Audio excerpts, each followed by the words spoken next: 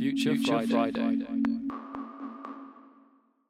Hello everyone, welcome to another episode of Future Friday with Hamish Hallett and John Beasy. And this week we're looking into the future of relationships. So a interesting topic for this week, something quite different from what me and John can speak about. So we're kind of looking into, friendships and obviously like love interest as well. So very kind of a different topic for this week. So John, what is kind of like the current state of like relationships? And you can make this based on like friendships, but also based on like love interests as well, if you want. Well, I would say in the present moment, it's definitely a bit different with the whole COVID shutdowns, because now we have, it's now we have the opportunities to, video call all our friends, and it's a lot easier to stay in touch. It seems that pre-existing relationships have definitely have that opportunity to strengthen, but at the same time, it's where are you going to meet new people? How are you going to make new friends going forward, or even date someone beyond? You can swipe someone on Tinder and have a Zoom date, but what is that? That's a start, but is that really can that really be enough for a relationship for everyone? Not everyone can do a long distance relationship that way. Yeah, I know what you mean actually. From personal experience, I'm in a long distance relationship right now, and it can be quite difficult sometimes. I 100% agree with that. But at the same time, it's a way of it's I don't know. I think it's a way you can manage it, but I agree to the extent that you need to find a way to still have that physical, still being there physically in that sense. So you 100% need that. But I definitely know what you mean though. I think long distance relations can be quite difficult, especially when, even though online dating has made it so much more easier, I still think it's still difficult, definitely 100%. And I actually found quite an interesting study actually. This was an article back in 2006, so it is quite old, but it found that Americans have actually fewer friends outside the family. So the study had actually found there's a significant rise in the number of people who have no close friends, no one with whom to discuss important personal matters. And so 25% of those polled have no one to confide in, family or friends. So it's and then a lot of it's saying that it's because of our lives becoming a lot more busier and also technology increasing. So it's not like we can kind of talk to so many different people, but then maybe our close-knit friendships or close-knit like relationships, let's say with your family or with your significant other, is a lot less reduced because of the fact that we're speaking to a lot more people because I'm online. So it's like online has its benefits in connecting to more people, but maybe it doesn't create the significant relationship that maybe we had a few years back, if you know what I'm trying to say. I don't know if that makes sense or not. Yeah, well, I would say that these are, it's a product of broader trends in terms of just how we are kind of individualized private home life. Used to be a lot more common for people to have, front yards and to spend time in their front yards and talk with their neighbors and to have that kind of relationship with people around you. Maybe because a lot of friendships are created through proximity. That's generally how a lot of school children make with their friends. People usually make friends with people at work because you're forced to spend time with them. And same thing with your neighbors. If you're forced to spend time with them, chances are you'll eventually develop some kind of relationship with them. Yeah, but if you're, if you're always inside, you're not really going out. If the only people you're interacting with are, just your classmates and your coworkers, then it's not a surprise that as people age over time, they tend to have fewer and fewer friends as they have to, schedules get busy. It's harder to keep in touch with people. And of course, there's always just the divergence of interests. People drift apart. But it's hard. Yeah, it is hard for a lot of people over 30 or something like that to, find new friends and to have those kinds of connections. And also maybe to point out as well, maybe with like, the whole idea of like church as well, And I feel like even that as well, because I feel like there's a lot less churches about and a lot less, and there's more like, I think there's more socialization rather than less. So there's less religion being involved because everyone goes to church on Sunday, for example, or, you know, whatever, you know, other religions do in terms of religious practices, maybe because there's I think, a lot less of that. That's also another way of reducing the amount of friendships and relationships being created potentially as well. Could that be another example? Yeah, I mean, well, religious institutions are they serve an important social function in bringing the community together, and especially in present day, there aren't a lot of institutions that bring people together in general, and especially let along along intergenerational lines. You know, if you're not related to someone over 70, in what context are we as young people actually, you know, exposed and interacting with them? You know, chances are you're not really talking to many people unless they're your uncle or your grandfather, or you're in some kind of care work. But beyond that, you know, school children hang out with other school children, university people hang out with other university people, old people hang out with other old people, but there's little, you know, old people talking with young people and vice versa, and having those Yeah. kinds of relationships. You know, it's you know, like I was thinking, it's kind of like from personal experience, I can say I kind of noticed when I was doing an internship last summer with a more with a workplace that had a greater variety in ages. It was kind of weird to think of, you know, going and having friends outside of my age group, having to relate to them outside of that, you know, finding new things to find a common basis on rather than whatever's hip in pop culture today or memes or something. You have to find something that's relatable across time. Yeah, I actually agree with that a lot because, yeah, no, I definitely agree because I find also, adding my own personal experience, when I go into work, when I've been working with a group of people, they're a lot older than me. So I'm pretty much, I would say, one of the youngest people there. And sometimes it is kind of quite difficult to try and find some sort of like sense of not similarity, maybe not the right word, but like, you know what I mean, like some sort of, yeah, it's like a common thing with them. It's very difficult sometimes with someone who's a little bit older than you. I 100% agree with that, definitely, what you've been saying, because I think, like, yeah, there's definitely this massive disparity between, yeah, the older generation and the younger generation, which is interesting. I don't know why that has happened though. I don't know. I don't know if it could be down to technology, but it could be down to something else. But I don't know what it could be. Maybe. I mean, I wouldn't say it's necessarily technology in and of itself. It's probably more just the ways we use technology. But it's well, yeah. Technology will provide barriers in that it's you know, you have an increase in digital divides. If a lot of people are socializing in or will be increasingly socializing in digital spaces, you don't have access to these digital spaces, and you're not really able to participate in those same ways. But yeah, it's just also just, you know, we've had increasingly fewer institutions in our societies that encourage people to come together. So it's, you know, how do we expect people to come together and meet and socialize, you know, without some kind of church? And I'm not saying that it has to be through a religious institution, but, you know, it's that kind of idea where you get everyone in the community together to do something, and I don't know, maybe share a meal, just to, you know, get, you know, the rich to see the poor to see the rich, and the young to see the old, and vice versa, all that. Yeah, to see 100% agree with that. get Yeah. the whole community together. Mm. You know, that fosters greater understanding between, you know, different demographics. But if they're all separated and isolated, then it's very easy to see why, you know, you have a stereotype of the lazy millennial and the greedy boomer. Yeah, that's it's pretty contrast of stereotypes, 100%. But I still kind of, sometimes when I go to different countries, for example, I can still see, you know, cultures where, let's say, younger people are respecting the older, or there's more that's coming together, for example, of the older generation and the younger generation. For example, like, I go to Italy quite a lot this summer. Obviously, I can't go to Italy this summer because of COVID, probably. But yeah, I kind of go to Italy quite a lot, and I do see, you know, there's a lot of respect towards the older generation, and a lot more of that coming together as a family.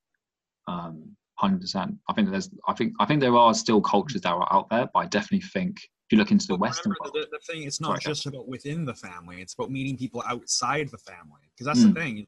Oh yeah, no, true. Myself, like, I don't talk to many people over the age of 70 unless they are like related. Yeah, actually, yeah, no, it's true. So unless you have, say if you come from a culture that really emphasizes family connections and have a history of large families, then yeah, you're going to still have that. But how do you meet people who are not related to you? Not related to you. Yeah, that is true. That's 100% true. I mean, we're speaking a lot in the beginning of this podcast about the friendships or like relationships in general, but like could always go towards the love interests and things like that. And I've kind of increasingly in our society, I'm seeing quite a lot more kind of, let's say, casual relationships or more open relationships. So for example, there was one article that I found on Metro, which was done by Laura Aberneth, I think it is her name, saying, are we moving towards a society where everyone is polyamorous or in an open relationship? Let's just say it's an open relationship. But yeah, like why, my kind of next question is kind of why are we seeing more kind of open relationships in that kind of context? Like how come is that happening? Well, I think it's part of that whole broader change in changing gender roles, gender expectations, and what is our definition and expectations of a relationship? Because for a long time it was defined as marriage. You go through your the seven sacraments. What marriage is part of them, but yeah, you go to marriage. You between one man, one woman. You only have sex within that relationship, never without that relationship. And so we kind of have that. People are kind of realizing maybe I don't necessarily want that. Maybe that's not what I want or what's good for me. And it's also changing norms in terms of what's expected for each gender. It's men, there's a stereotype that men are supposed to be promiscuous, go around. It's a manly man is one who's quote unquote conquered a lot of women. While on the other hand, a woman, there's the expectation of chastity. You have to be a virgin. There's all sorts of different ideas wrapped up that can be quite oppressive to women.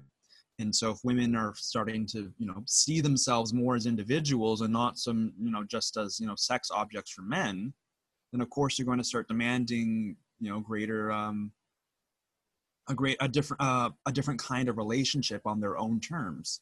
Yeah. And so if people start realizing that it's you don't have to conflate sex with love and just have a better on a whole more holistic understanding of of human sexuality and what's acceptable and what's healthy.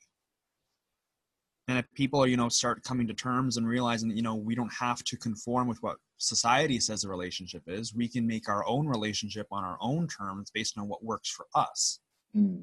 Yeah, that is interesting. Yeah, I've definitely have been seeing that a lot as well. I've been seeing like a lot, like less marriages also occurring massively. Like I think marriage rate has been decreasing quite a lot over the last few years. Also, unfortunately, divorces have increased. For example, I think I don't know, maybe you don't know this, but in England, I think we passed the Divorce Act I think it was like 1970s. I think I'm not too sure. I can't remember the exact year. I remember when that was I don't remember. I don't remember. I learned it in school.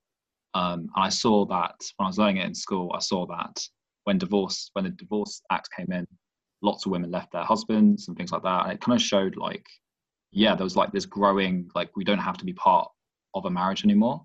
Like you don't have to be with a man just to be there to like satisfy or like help the kids and things like that. It's like very like gender role based and stuff. It's like women can now be themselves. Like they can be part of a marriage, or they can be part of a marriage, or not even be married anymore. Like they can decide themselves. It's like definitely going against like gender roles.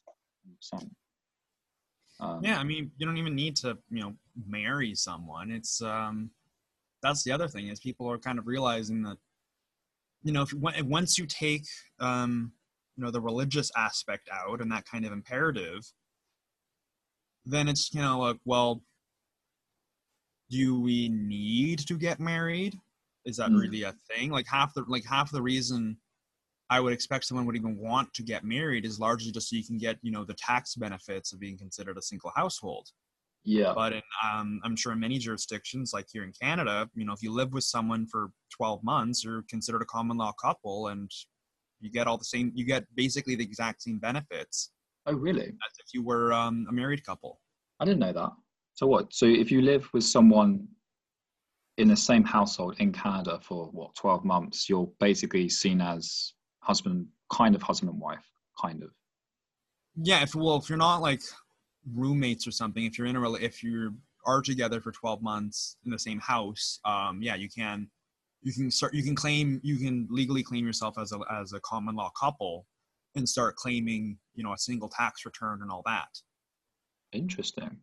So Oh, you don't wow. have to get married. So many people, so then it becomes a question of like, okay, well, you know, do we want the symbol of our marriage? Do we want you know, do we want to publicly declare our love to, you know, our family and friends and have a ceremony to celebrate that, but it's not a necessary criterion to actually having a functioning happy relationship?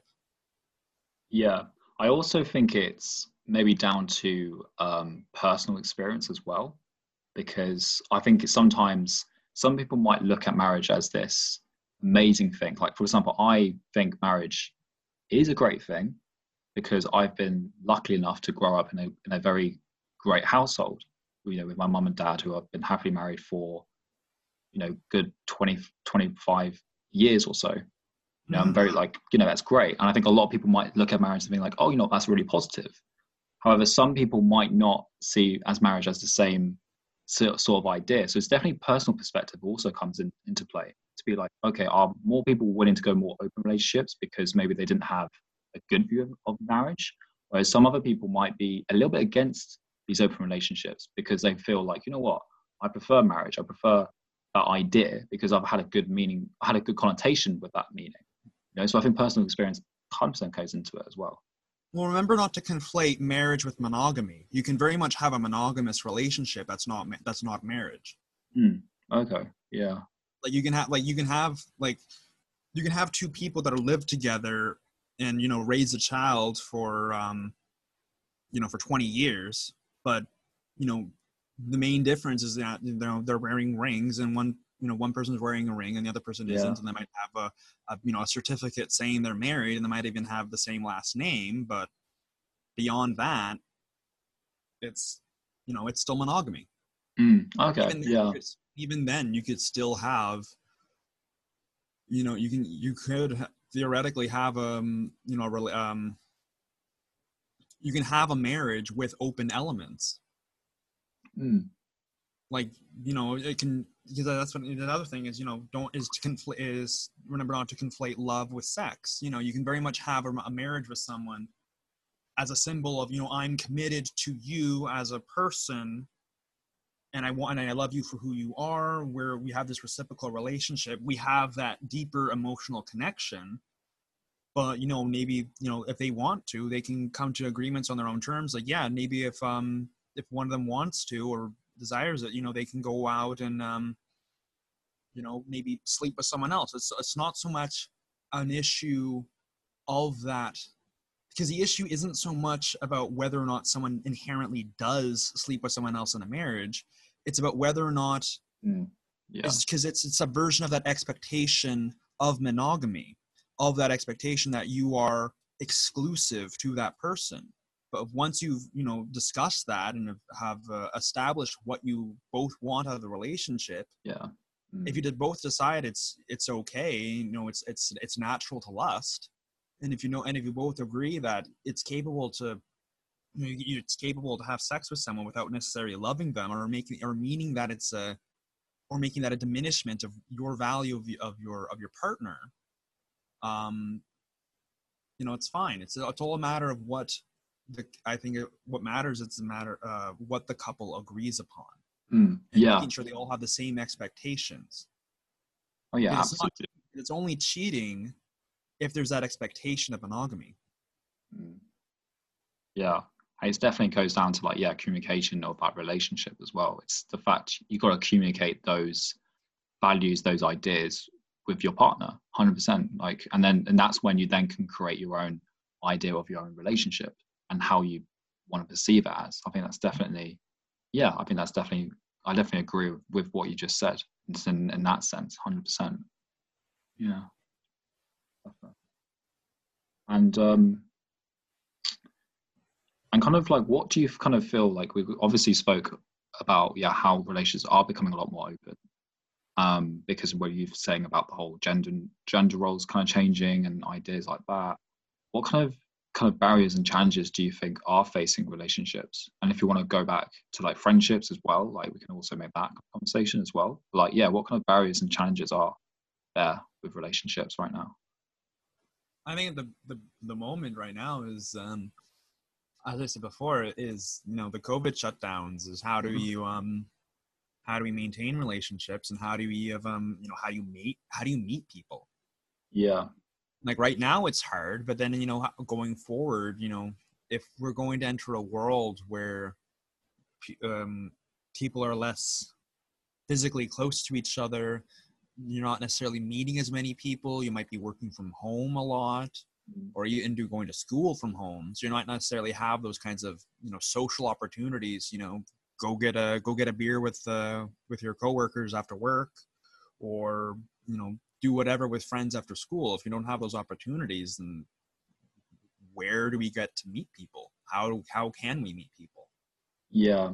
It's like, it's just trying to say, like, is it the same trying to meet someone virtually, or is it the same trying to meet someone virtually as in seeing them in the real world, or they're both completely different ideas? That's the question we've got to like ask ourselves, kind of thing. Personally, I think it's completely different.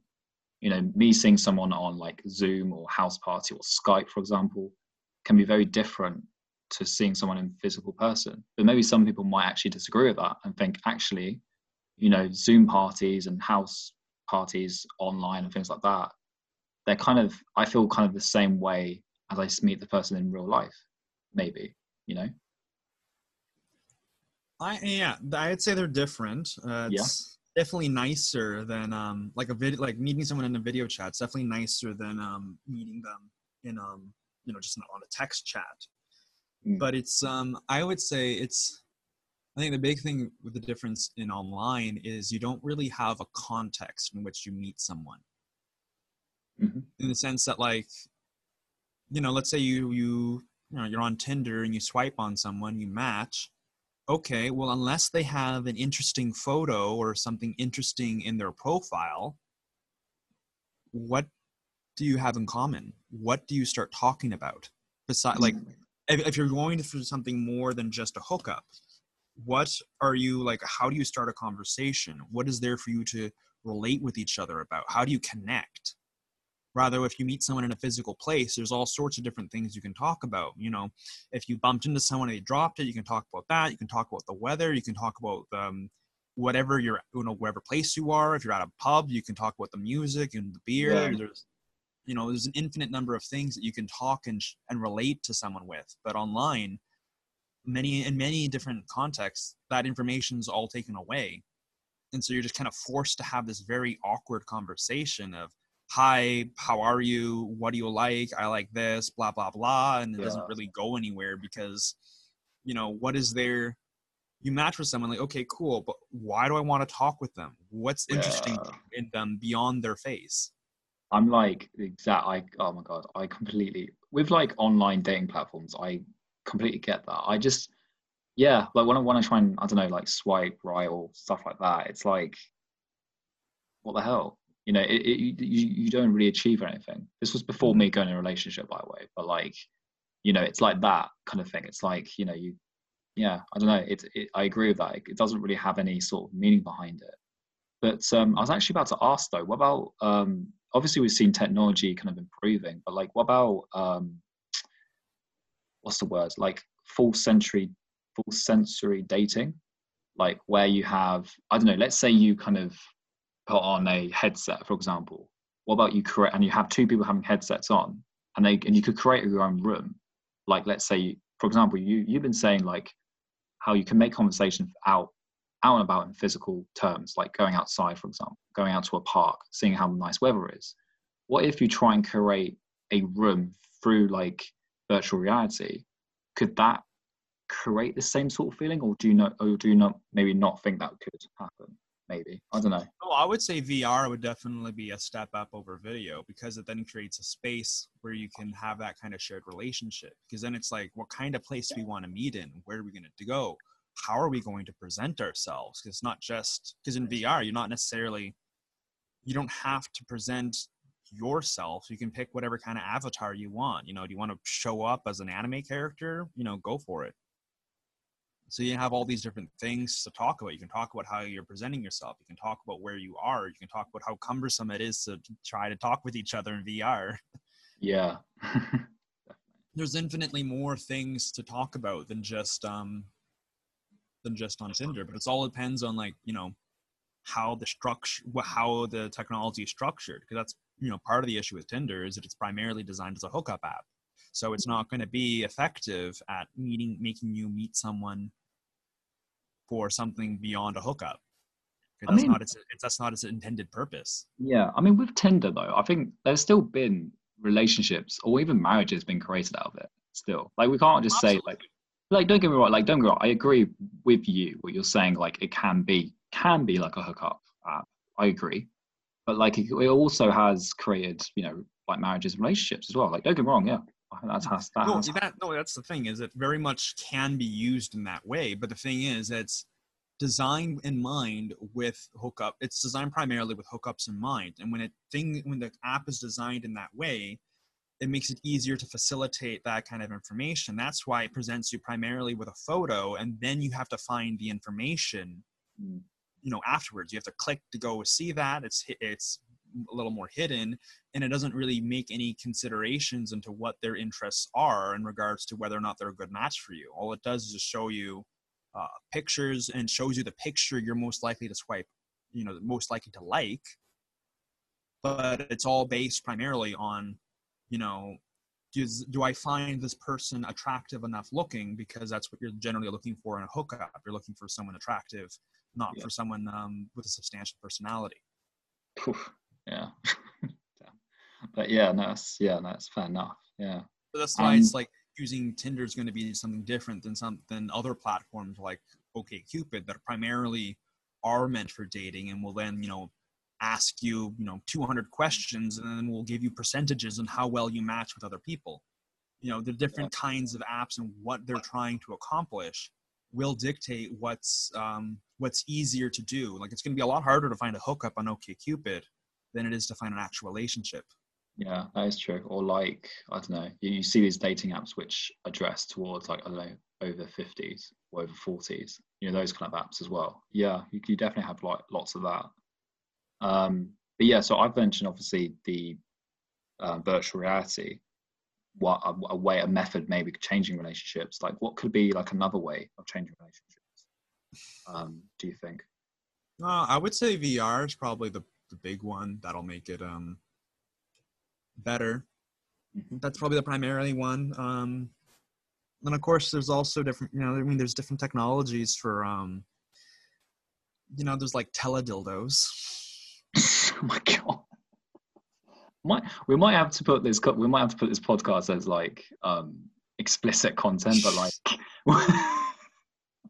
there are these different okay, yeah, like pillows or something that'll light up when someone else is on it, or different kinds of toys you can use remotely. Yeah, so there are ways in which you can do these things.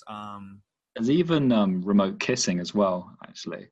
There's even that, which is quite interesting actually. When I found that out, I was like, oh wow, that's cool. And even let's try and maybe go towards like friendships again, but like there's even rent a family service, and that's really popular in Japan, which I was like, what is this? Like this is where services can literally where services help single men rent a wife or a whole family for a period of time, and you can even rent a friend.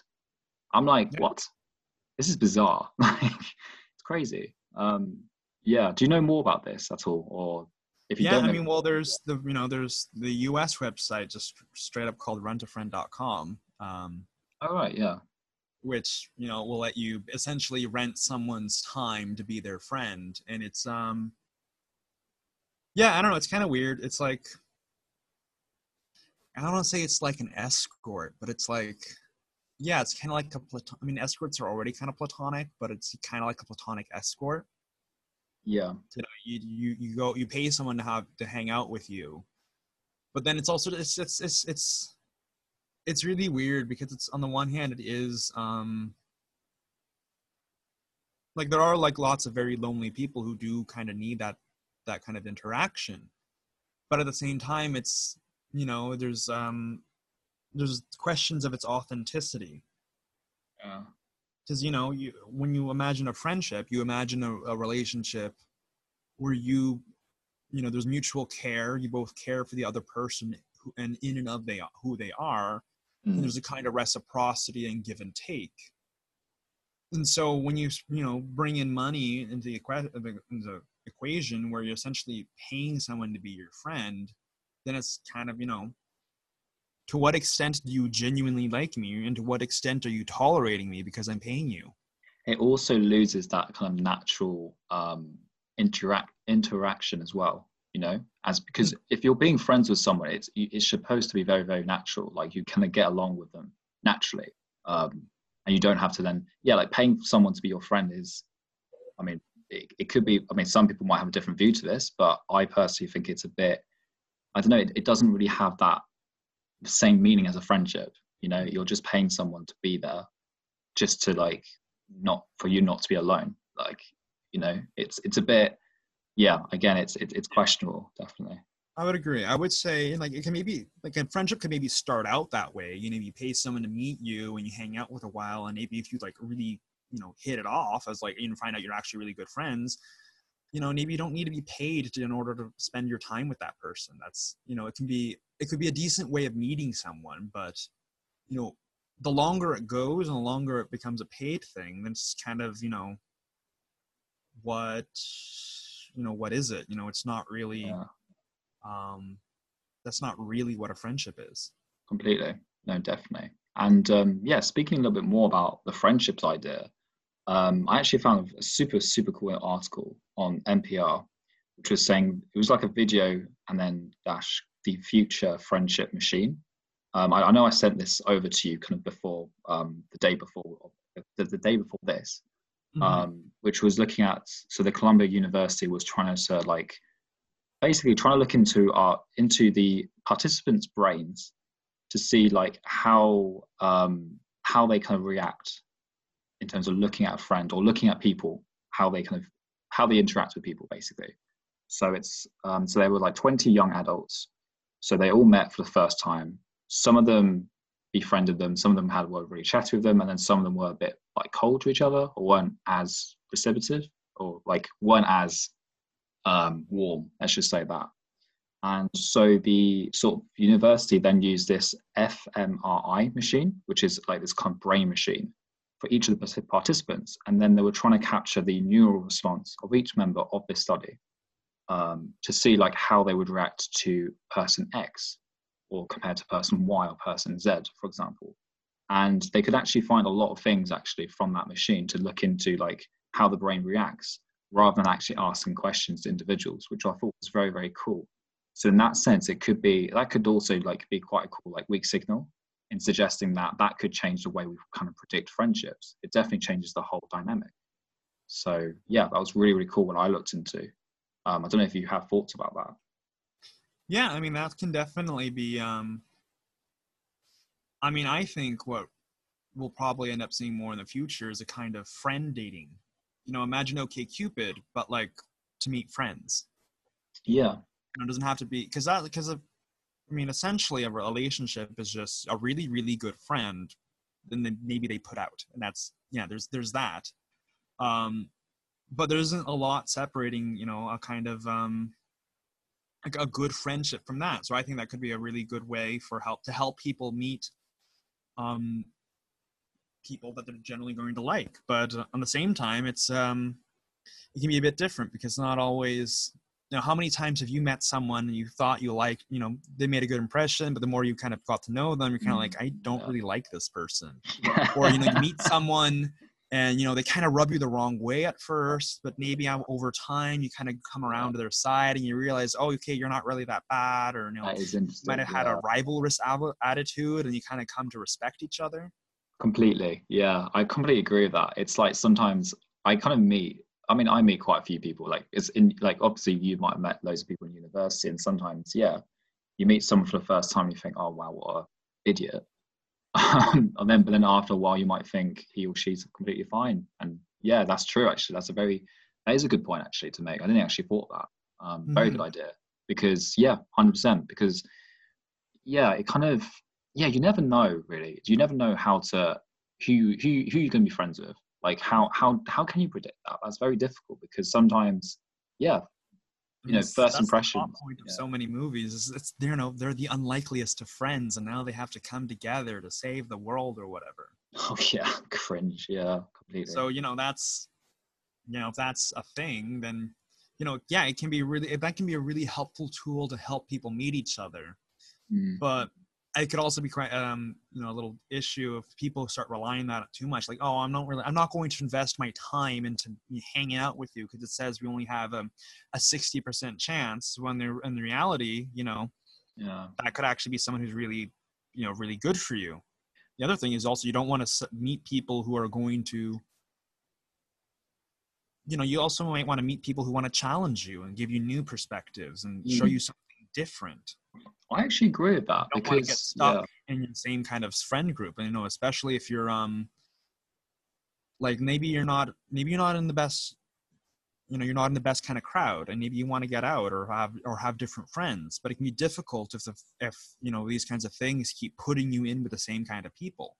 Yeah, or even like I was about to say, like politics. So let's say you're friends with people who have the same sort of politics, or the same sort of like echo chamber, or like you're within an echo chamber with the same sort of ideas.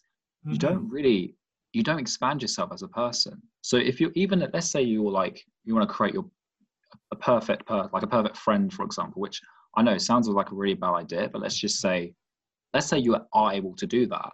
Some people might be like, you know what, I want someone who completely agrees with me, someone who completely agrees with my views, agrees with that, that doesn't grow you as a person. You'd rather be with a friend who you want to be friends with, who actually improves you, who actually gives you a different perspective on life, someone who's very different. And sometimes if you have, for example, like what you just said, like let's say you have a 60% chance of being friends with them, or like a very low percentage of being friends with them, it's like, well, hold on. You'd rather be friends with so many different types of people, because that then makes you a much more a different person, not just, the same sort of type of values and same sort of ideas. So it's definitely a big question. So it's quite cool that. Yeah, definitely. So but I think lastly, kind of let's try and like close this kind of idea off. Like what might relationships look like in the future? I know it's a very big question to ask, especially the fact like, well, we have COVID right now, so we don't know if, for example, like going out and dating anyone is going to be the same, especially with social distancing and things like that. But what might be the future for relationships? Well, I think we'll see a continuation of a lot of what we've been seeing, over the last few decades. An increase in open relationships and new kinds of sexuality, different gender expectations, a greater increase in a more liberalized gender roles. And then of course you'll also see I think big changes in family structures, maybe not necessarily see the two-person nuclear families will definitely be a thing, but I can see a decrease in or I should say an increase in single parent households. I mean, those have been on the rise for a while. That's true, those have been on the rise for a while, and doesn't necessarily have to be a bad thing, or even just couples that get together, um, or co-parenting. You don't necessarily, you can parent with someone, but not necessarily being in a relationship with them. Yeah, or same-sex partners as well. Actually, that's a big one. Yeah. That's a Yeah. pretty. So you don't necessarily even have to be in a relationship with someone to, raise a child, so long as it's, so long as both parents are, amicable, I think what's most important is if the child can see that the parents are happy, and if they're giving the child, the attention and love it needs, then, that's fine. So long as they have, then if they're growing up to be a well-adjusted child, then it doesn't really necessarily matter what kind of structure of a family they're in, so long as they're, it's a loving household. Yeah, completely, 100%. Yeah, I kind of definitely will agree with that, 100%. I think it'll be very interesting to see in the future. I think, yeah, we might see less people go into marriages. I think right now, as it seems, I think we'll interact a lot more online, but we were already kind of interacting a lot online anyway, but I think there'll be a lot more of an increase of it. Um, Definitely Once increase of it. VR is a thing, it'll really, once VR Yeah. is widespread, it'll definitely be, that'll be a huge thing.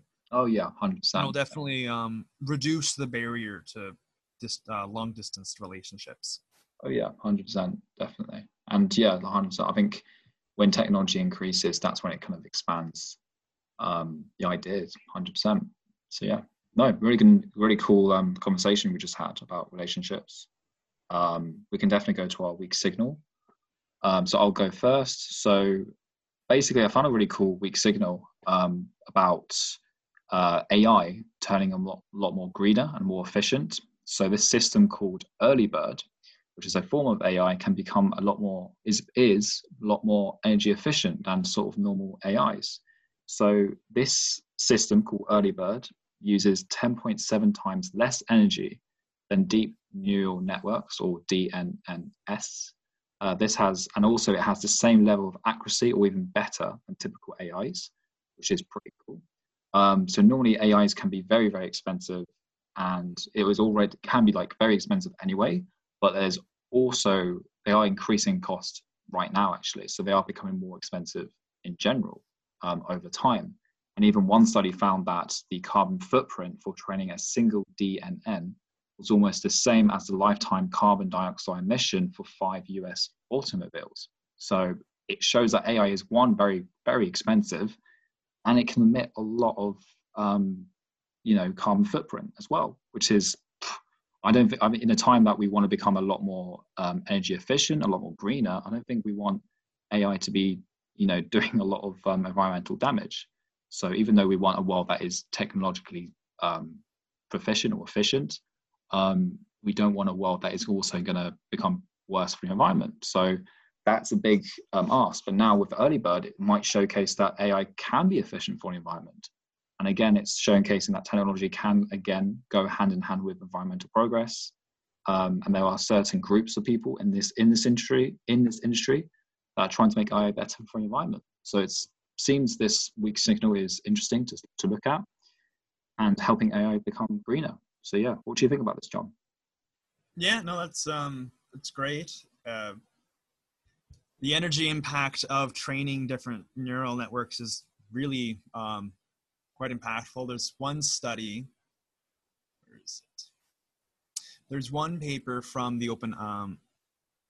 There's one paper that claims that the carbon emissions for training a basic neural language processing model, which is about as equal to the CO2 produced by the average American lifestyle over 2 years. The more robust models can require the equivalent of about 17 years worth of emissions. What? Oh my God. Wow. So, yeah, I mean, or, now it's not necessarily an AI, but, Bitcoin mining uses more energy than the entire country of Cuba. Yeah, that's incredible. So there's a lot, AI can be useful in, reducing energy costs once it's, knows what it's doing, but it still has to get trained on that kind of information. So to what extent are these energy if AI can be used to make certain energy systems more efficient, to what extent is it really better if it uses so much more energy just to train it? Yeah, So anything that can really, decrease its energy footprint could definitely help make it, make it go a lot farther. definitely. Yeah, 100%. I think it's, yeah, in the world that we want to, have technological progress, we also want a world that becomes better for the environment. And yeah, the fact that AI just right now isn't doing great in terms of environment, I think it's quite concerning. But at least that this is being shown, at least these kind of systems are trying to be developed now to be a lot more greener, which is good, 100% really good. But yeah, no, it sounds interesting, definitely. Yeah. Or all, the other thing is it's it also matters, how you're getting your electricity. Definitely. If these AI, if these AI systems are all being trained on renewable energy, then there isn't necessarily that carbon footprint. Not just to say we shouldn't strive for efficiency, if we should, but the carbon footprint is only so much an issue when there's carbon involved. Yeah, definitely. And could we maybe be in a world where, let's say we have AI and it's relying on renewable energy, like let's say a solar system or wind power? Could that maybe work? Could it Oh be well, enough yeah. energy? Yeah. Sure. What is it? Google, Facebook, Amazon, they're all looking for Microsoft, they're all looking to make their data centers, carbon neutral by whatever dates. I think they all have different timelines, but they're all working on that, and I think some of them already are, already are doing that. So it is more than possible. It is more than feasible. Yeah. Absolutely. Or even just like hydroelectric energy. Mm. Canada gets about 80% of our energy from hydroelectric and other renewable sources. So if we're training AIs here, unless you're in the Maritimes, chances are it's being trained on greener energy. Definitely. That would be interesting now. Definitely. So yeah, what is your weak signal then for this week, John? I have got a weak signal about a startup backed by Samsung that has created called Sunny 5 that has created a window that functions that can basically generate artificial sunlight. So it mimics a lot of the sun's effects of it mimics a lot of the effects of actual sunlight. It'll make the light move around as if the sun were setting and whatnot, and emits the certain same amounts of radiation that we get from the sun, because light is just different assortments of radiation, and the radiation emitted by light bulbs is a bit different than the radiation emitted by the sun. So this works to mimic that and can be very useful in making indoor spaces a lot more livable. I can say from experience, I was looking at apartments for rent, and I saw one place that looked really cool, but then I realized that the windows, had a really terrible view that looked directly out to the parking lot, like to the wheels of cars. It was like beneath the level. I'm like, oh, I don't want to live there. That's a bad place. But, if you can have windows that produce sunlight, then, you don't necessarily have it can change the game in architecture. You don't have to have all the rooms, or have to have the entire apartment have access to the outside and get to natural light. Yeah. And to also make it can also make the winters a lot better if people are prone to seasonal depression. That's true, definitely. Tolerate the rain. And of course, this article is also discussing its potential use in bunkers. Oh wow, that's cool. Because you're in a place that doesn't have any sunlight, well, you got to get something somehow. Or even Yeah, it could be used in space or anywhere. It helps. It can be quite useful in that regard. Or even imagine if it can get combined with, say, not only let's say we develop effective 3D screens, and now imagine when you watch those sci-fi movies where they have I don't know if you've seen the Hunger Games, but when Katniss arrives in the Capitol and they let her, she can, in her fancy, I guess, hotel room or whatever, they have a vista of the city, but then she can change it to display, Oh yes, yeah, a forest or whatever. And so, imagine that you can have whatever kind of view you want out of your windows, and it still produce, sunlight for you. Yeah, there's lots of like possibilities then with this then. 100%. I think it's a way of making your home, or even work. You could even put this in your workplace as well, like so much more connected with the environment. Yeah. But So it's definitely very interesting, and what it can do. Definitely. And it can definitely be used in like attics as well.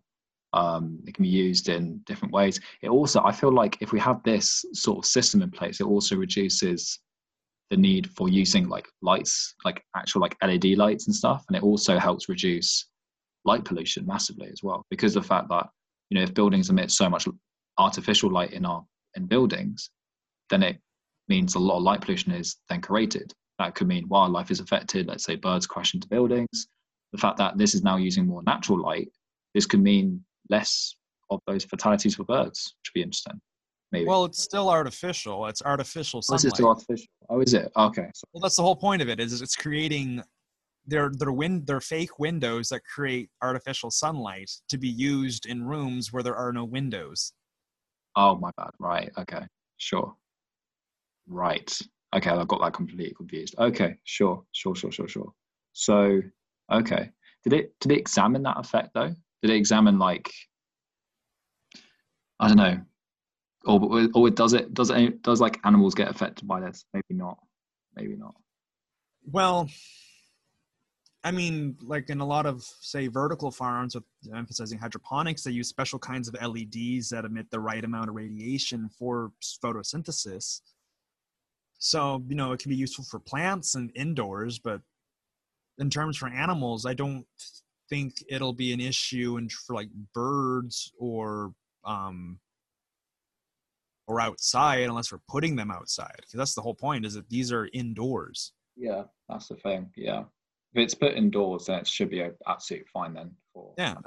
That's the other thing is, indoor lighting isn't what contributes a lot to light pollution. It's street lights, it's cars, it's lights on the outside. Yeah, that's true actually. No, it's interesting. Very, very interesting. But yeah, no, thank you, John. Is that it for your weak signal, or do you have anything else to add? Yeah. Okay, great. That was really great conversation about relationships and also about our weak signals as well. So thank you very much, John, for coming in again. Thanks everyone for listening to this another episode of Future Friday. You can stay tuned for next week for another episode. You can find our other episodes on Spotify and Apple Podcasts. Until next week, have a great week. Thanks very much. Bye.